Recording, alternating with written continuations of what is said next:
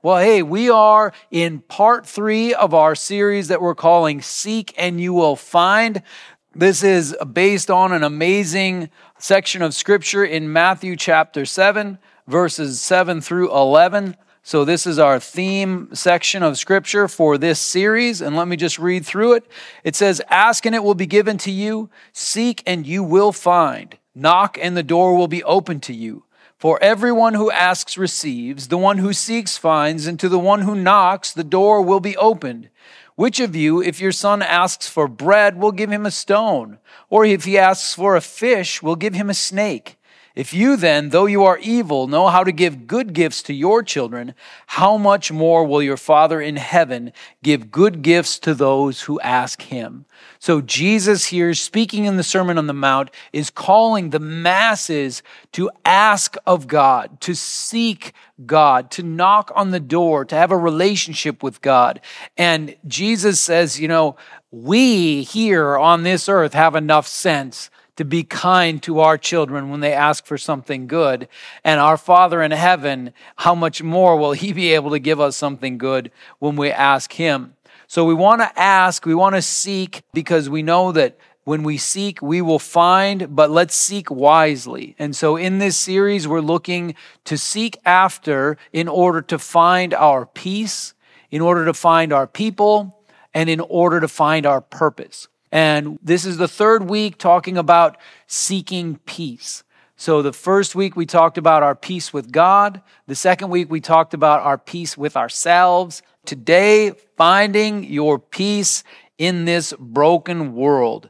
So how about this world we live in? I wrote down just a few things that describe our world, and let's see what we got. We got pandemics, we got political craziness, we got injustice, we have unrest, we've got media distortions, mistrust, lies and confusion. There's hate and tribalism. There's evil and abuse and human trafficking and exploitation and murder and crime and addiction and depression and anxiety and suicide. And it just goes on. This is a messed up place. So what I see when I read a list like that is the harvest is plentiful. Jesus said that we should ask the Lord of the harvest to send workers because the harvest is plentiful and the workers are few. What that means is that there's a whole lot of need in this world. There's a whole lot of problems that need to be solved. There's a whole lot going on. That means the harvest is plentiful and the workers are few. But this list that I just read is all just temporary problems. Those are all things that are going to go away. But, there's something more important than temporary problems, and that is eternal problems. I've joked in the past about, getting saved ruined my life. Coming to Jesus ruined my life. And of course, I'm just joking with that. But what that means is that it was a very harsh realization for me to know that heaven was real, but that still people go to hell.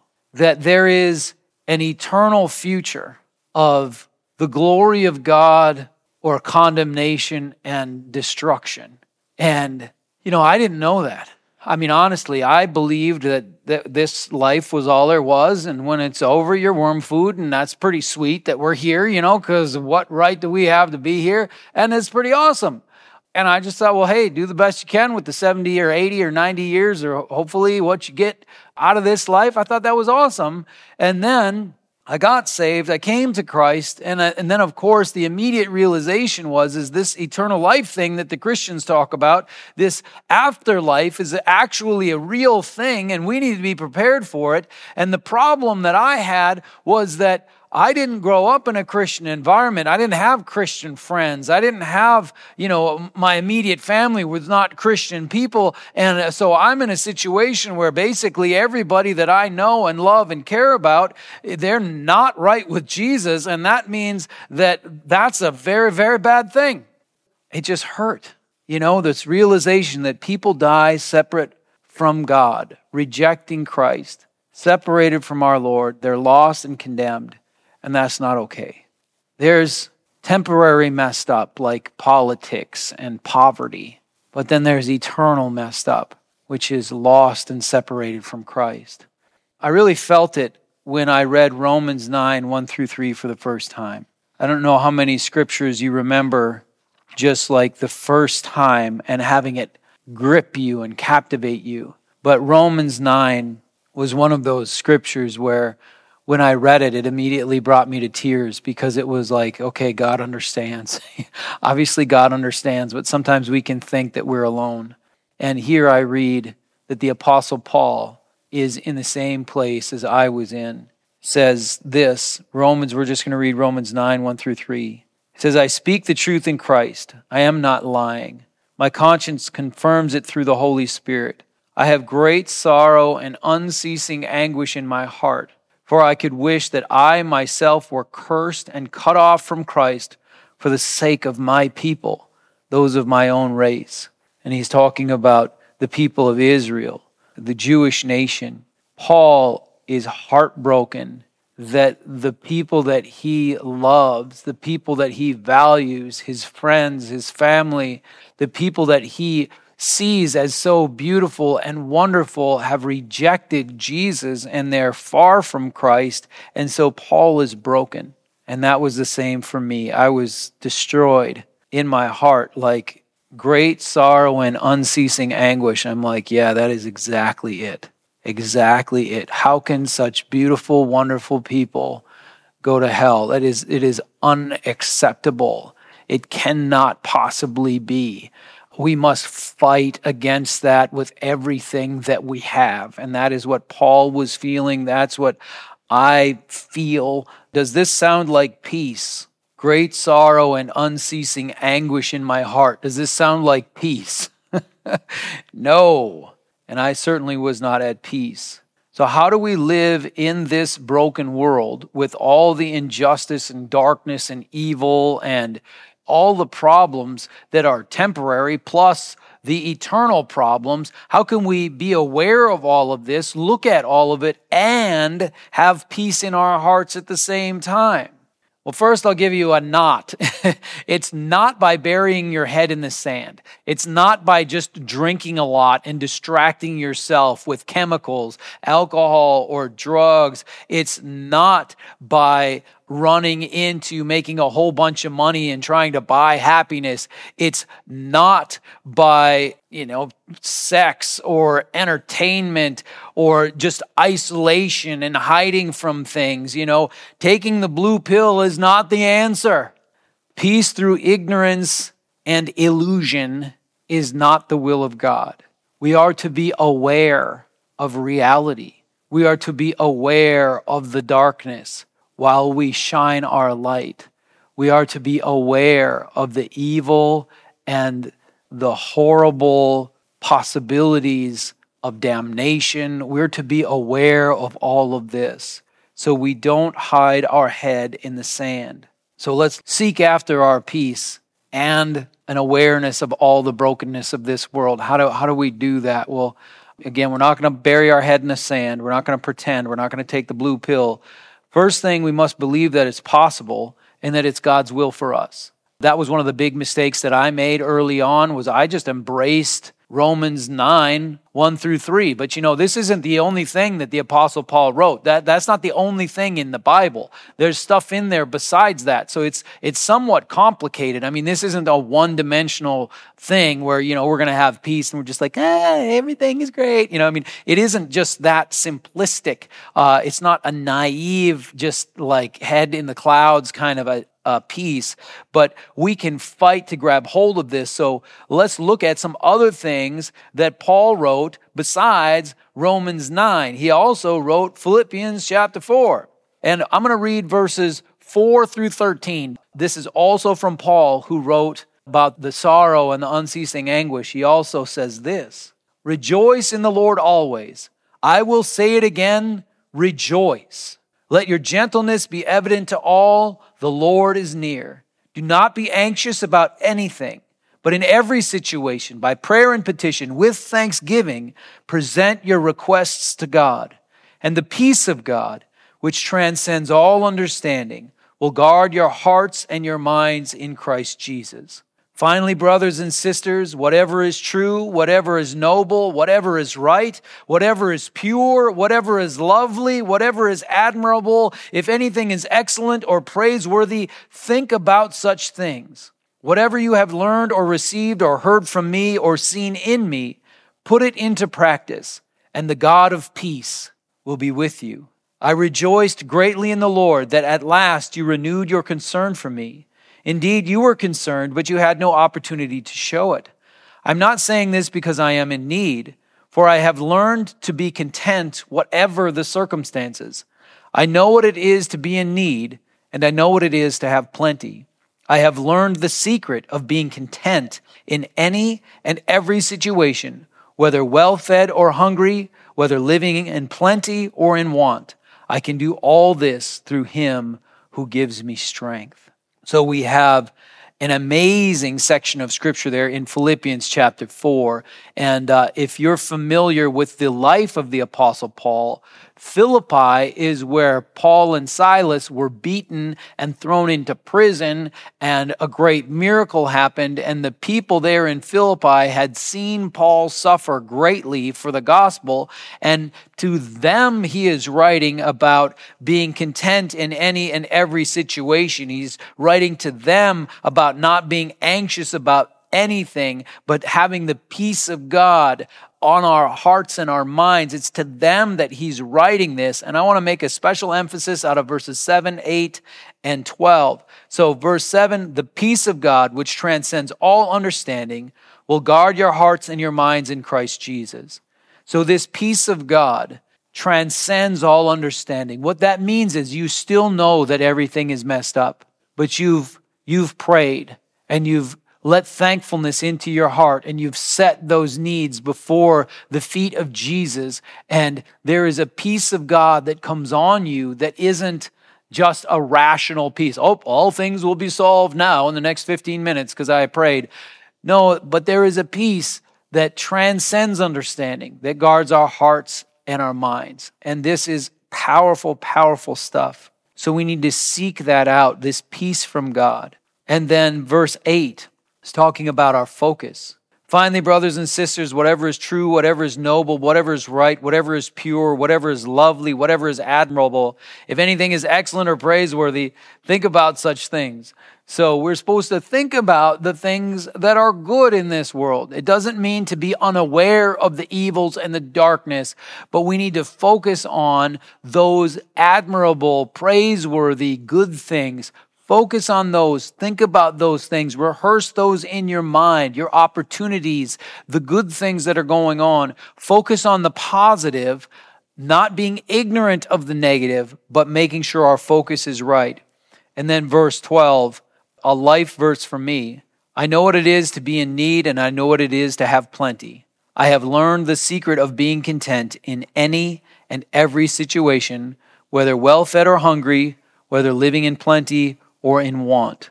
The secret of being content in any situation. Hallelujah. This world doesn't need one more distraught human being. You don't need to be one more distraught human being.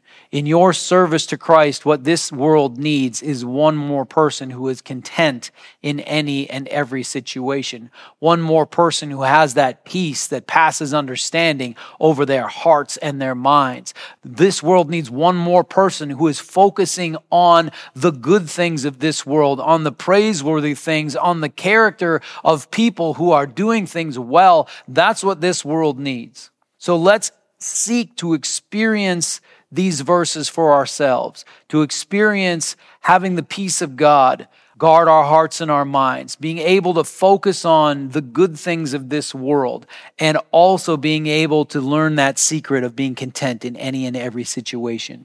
So as we seek this out, I want to talk about the 3 R's of finding peace in this broken world. The first R is rise above. We are called up to rise above the strife and confusion of this world. As we serve Jesus, we are called to rise up to a higher plane. We're not just running around on the surface of the planet, fighting with everybody, mad at everybody, just all that yuck. We're not supposed to live in that anymore, but we rise above it. So that's what we're called to do. Jesus prayed for his disciples, something very interesting in John chapter 17. Let me go to John 17. We're going to read verses 13 through 19. Jesus is praying to his heavenly Father, and this is a long prayer. This is only a piece of it. It says this, I am coming to you now, but I say these things while I am still in the world, so that they may have the full measure of my joy within them. He's talking about his disciples. I have given them your word, and the world has hated them, for they are not of the world any more than I am of the world.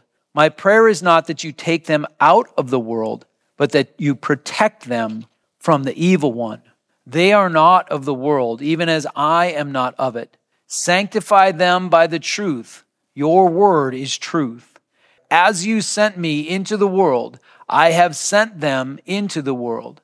For them I sanctify myself, that they too may be truly sanctified.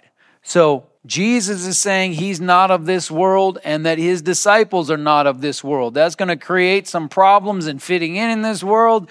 But hey, guess what? That's okay. And we are sanctified by the truth. That means that we're set apart to be different, to be godly, set apart for Christ, sanctified by the truth, not of this world. Jesus reiterates this when he's talking to Pilate in John 18:36. Jesus says to Pontius Pilate, he says, my kingdom is not of this world. If it were, my servants would fight to prevent my arrest by the Jewish leaders.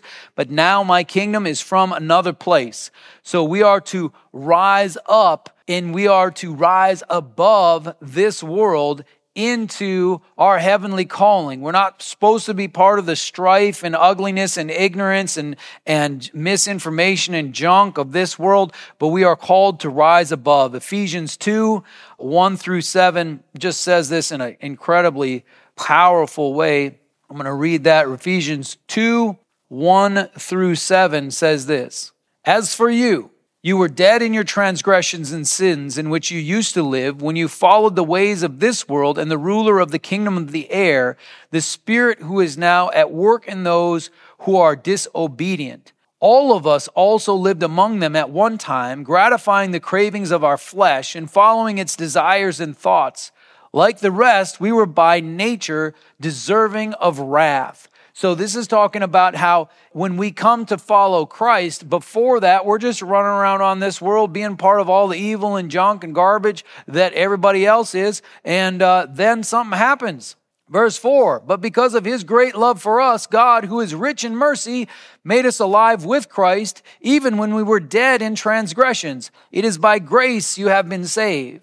And God raised us up with Christ and seated us with him in the heavenly realms in Christ Jesus, in order that in the coming ages he might show the incomparable riches of his grace expressed in his kindness to us in Christ Jesus. So verses 6 and 7 are just amazing there. What is verse 6?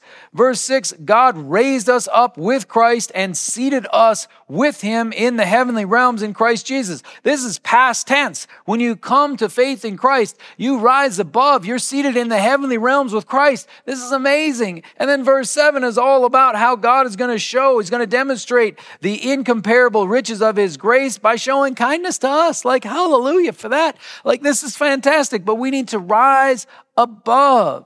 The followers of Jesus are called to be in this world, but not of it. We are called to rise above the strife and the garbage and the junk of this world. We rise above it. Sadly, too many Christians are caught up in the mess of strife and misinformation and believing lies and all this garbage. They've climbed down from their heavenly seat to become of this world, not you. Amen? Don't just be watching the news and getting all angry, believing anything that you read on the internet and getting all paranoid. That's not you. Rise above all of that, seated in the heavenly realms with Christ Jesus, having a heavenly perspective. Instead, we want to do Philippians 4:8. where we focus on all these positive things, all the good things. We live out Philippians 4:8 instead of just being mired in the mess and hating all the things that are wrong. I'm serious about that. Rise above. The first R of finding peace in this broken world is to rise above it. Second R is to represent Jesus well. We're called to represent Jesus well. We who have been reconciled to God are now ambassadors for Christ in this world. Let me go to 2 Corinthians chapter 5. I'm going to read verses 17 through 20. Read this a couple weeks ago, but here we go. 2 Corinthians 5, 17 through 20. Therefore, if anyone is in Christ, the new creation has come. The old is gone, the new is here. All this is from God, who reconciled us to himself through Christ and gave us the ministry of reconciliation, that God was reconciling the world to himself in Christ, not counting people's sins against them, and he has committed to us the message of reconciliation. We are therefore Christ's ambassadors, as though God were making his appeal through us. We implore you on Christ's behalf, be reconciled to God. So we are Christ's ambassadors. Those who have been reconciled to God are now ambassadors for Christ. What does an ambassador do? An ambassador represents, let's say it's an ambassador from one country to another country. The ambassador represents the country that they're from, and they represent the interests of the country that they are from in another country. And that is who we are. We represent Christ, who is not of this world, in this world, and we represent the interests of Christ in this world. What are the interests of Christ? The interests of Christ is this, that God was reconciling the world to himself in Christ, not counting people's sins against them, and he has committed to us the message of reconciliation. The interest of Christ, that why he died on the cross, was to reconcile people to God, to not count their sins against them, but to stop all of that as a barrier and allow people to be reconciled to God, redeemed, brought into new life. This is what Jesus is all about. That's what Christ's interests are. So we represent Christ and we represent his interests in this world. And this is how we fix it. If you're a fixer, I'm a fixer. I just want things to work. Not too long ago, I got to speak to a group of church planters, and I only had like 25 minutes to talk to them, but I was like, I just want you to succeed. Because it's hard. It's hard to succeed as a church planter. But I tell you what, I want you to succeed. I want to fix it. I want to make it work. Because so many people step out in ministry in difficult scenarios like church planting, and they just have a rough time of it. And I want it to work. How do we fix it? You know, we look at this broken world. We are called to intervene. We are called to make some changes. How do we fix it? Well, we fix it by being an ambassador for Christ, by representing Christ and Christ's interest in this world. That's the primary way that we fix things. So I got to tell you, there is not a political answer. It's not a social answer. It is a Jesus answer. Jesus is the way, the truth, and the life. He's the one that's going to bring our society into a place of prosperity as we understand who we are in Christ, our own personal value. We don't have to look at the world to find our value, but we can see that in Christ. And then we start living as, the chosen ones of God and seeing other people as the sought after by God. And then it changes everything. That's how we fix it, by representing Christ well. Ambassadors for Christ who represent Jesus in this world and who represent his interests. Now, if we do this poorly, we get Romans chapter 2, verse 24.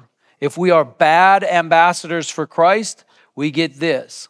As it is written, God's name is blasphemed among the Gentiles because of you. What does that mean? That means that when the followers of God fail, that the people who do not know God will make fun of God. They will reject God. They will think the things of God are ridiculous and foolish and stupid. That if we fail to represent Christ well, that Jesus' name will be blasphemed among people on the outside because of us. let's not be bad representatives of Christ, all right? We don't want to do it poorly, but if we do it well, we get Matthew chapter 5. So this is, again, from the Sermon on the Mount, where we were in Matthew chapter 7 at the beginning. Now we're in Matthew chapter 5, still the Sermon on the Mount. Let's just read verses 14 through 16. Here we go. You are the light of the world. A town built on a hill cannot be hidden. Neither do people light a lamp and put it under a bowl. Instead, they put it on its stand, and it gives light to everyone in the house. In the same way, let your light shine before others, that they may see your good deeds and glorify your Father in heaven. So this is being a good representative of Christ and a good representative of Christ's interests, to let your light shine before others, that they may see you act and behave in the right ways. They may see your heart, and it brings glory to who? Glorify your Father in heaven. So this is what it means to be a good ambassador for Christ. Matthew chapter 5, verses 14 through 16. So let's do this well, because what a difference between blaspheming God or glorifying God, based on if we let our light shine or if we misrepresent Christ through just being foolish. First R, rise above. Second R, represent Jesus well. Third R, rest in the Lord. Yes, let's rise above all the garbage and the darkness of this world into God's will for our life. Let's rise above. Let's represent Jesus well as ambassadors. We are from another kingdom. We are seated in the heavenly realms with Christ Jesus, but we are here representing Christ and his interests. Let's represent Jesus well. And the last one is to rest in the Lord. Serving Jesus involves rejection. It's just a fact. That's what Jesus was talking about in some of the earlier scriptures that we read. You know, they're rejected, not of this world, from John 17. Serving Jesus involves rejection, and that's no fun. But there's something that Jesus told the 12 disciples when he sent them out to do some work in Matthew chapter 10. You know, it's phrased this way in the NIV, and so maybe it's not exactly right. But I tell you what, the way it says it in the NIV really spoke to my heart, and I hope it speaks to you as well. But read it in different versions and make sure that you search things out. Don't just buy stuff that I tell you. Make sure you go check it out for yourself. I'm going to read Matthew 10, 11 through 15. It says this. He's telling the 12, here, you're going to go out, you're going to do some ministry. I'm sending you out, do this. It says, whatever town or village you enter, search there for some worthy person and stay at their house until you leave. As you enter the home, give it your greeting. If the home is deserving, let your peace rest on it. If it is not, let your peace return to you. If anyone will not welcome you or listen to your words, leave that home or town and shake the dust off your feet. Truly, I tell you, it will be more bearable for Sodom and Gomorrah on the day of judgment than for that town. So we see an eternal problem there in verse 15. But verse 13 was powerful. If the home is deserving, let your peace rest on it. If it is not, let your peace return to you. Because, you know, I want people to love Jesus and to be forgiven and have everlasting life and to live new life in this world, grabbing hold of abundant life and trusting God for everlasting life. I mean, what a glorious thing. And you tell people about that wonderful deal and they're like, you're an idiot. And they make fun of you and swear at you. And it can be painful, especially it's people that you love. And you want them to know Christ and have everlasting life, and they just get mad at you. And that feeling of rejection can be powerful. But what verse 13 said to me was, you know, if the home isn't deserving, let your peace return to you. So I offer my peace out, and then what used to happen was there would be the rejection, and then my peace would fly away. You know, just, whoop, there it goes, it's gone. No more peace for Mike. But now I'm like, no, okay, you put it out there, and if the person's not worthy, or, you know, however you want to say it, the rejection comes, let your peace return to you. And I've tried to just receive that. It's a challenge, but I've tried to receive it. So that's very powerful. And then Jesus told that same group of people, his 12, by now it's 11 in John 16, I believe, you know, because Judas is out of the picture. But John 16:33, Jesus says this very iconic verse, I have told you these things so that in me you may have peace. In this world you will have trouble, but take heart. I have overcome the world. In this world, you will have trouble. It's a broken world. It's messed up. But Jesus is saying, I've told you these things so that in me you may have peace. Peace during the trouble. Peace in a messed up world because Jesus has overcome the world. We will have trouble in this world, but in Christ we can have peace. So we need to rest in the Lord in the midst of all of this mess. So how do we find peace in this broken world? We rise above the broken world. We're not just fighting. We're not one of the combatants. We're not one of the people just running around in strife and malice and hate and all that. We're not one of them. We rise above, seated with Christ in heavenly realms. We rise above. And then we do represent Christ and Christ's interest in this broken world. But then while we do that, we rest in the Lord. So the 3 R's of finding peace in this world: rise above, represent Jesus well, and rest in the Lord. So finding peace with this broken world, in this broken world, can be a challenge because things just simply aren't okay. This is a broken world. This is a big mess. It's easy to get sucked into the strife and misinformation of the day. Let me tell you, you don't have to get sucked into that. You can rise above. It's easy to misrepresent Jesus. All you have to do is sin. All you have to do is fail to love sinners. All you have to do is carry a wrong spirit. Instead of walking with the Holy Spirit, you walk with a judgmental spirit, a critical spirit, an angry spirit, a bitter spirit, whatever it is. Just not carrying the Holy Spirit of God in you misrepresents Christ. So it's easy to misrepresent Jesus, but you don't have to. You can represent Jesus well. It's easy to be shaken by the events of the day. It's easy to look at all the darkness and all the stuff and think, I don't know what's going to happen, and be shaken. But you don't have to. With Christ's help, we can rise above this broken world. We can represent Jesus well in this broken world, and we can rest in the Lord even in the midst of our trials and our difficulties. Now, Jesus imparted his peace on his disciples. Let's seek after that. He gave his peace. That's in John 14, verse 27. Jesus says, "Peace I leave with you. My peace I give you. I do not give to you as the world gives. Do not let your hearts be troubled, and do not be afraid." So Jesus imparts his peace on his disciples the night before he's going to be crucified. And he says, do not let your hearts be troubled and do not be afraid. He knows what they're going to walk into. He knows the hardships that are there. We have to do our part, which is to resist letting our hearts be troubled and to resist being afraid. And then we need to trust that Jesus will do the rest. So let's go after receiving peace from God. Heavenly Father, thank you for your goodness. Thank you for your grace and mercy. Lord Jesus, you gave your peace to your disciples. And of course, they still ran and were thrown off quite a bit by the crucifixion and all that happened. They didn't receive your peace as well as they could have in the short term, but they did grab it as time went on. Lord, for us, help us to grab hold of your peace. Help us to resist letting our hearts be troubled and being afraid. Let us reject being troubled and being afraid, but let us rest in you. Lord, let your peace rest on us. Impart your peace upon us as you did your disciples. Help us to walk in this broken world full of peace, rising above all of the mess, representing you well in this world, and Lord, resting in you. So Lord, bless us with this.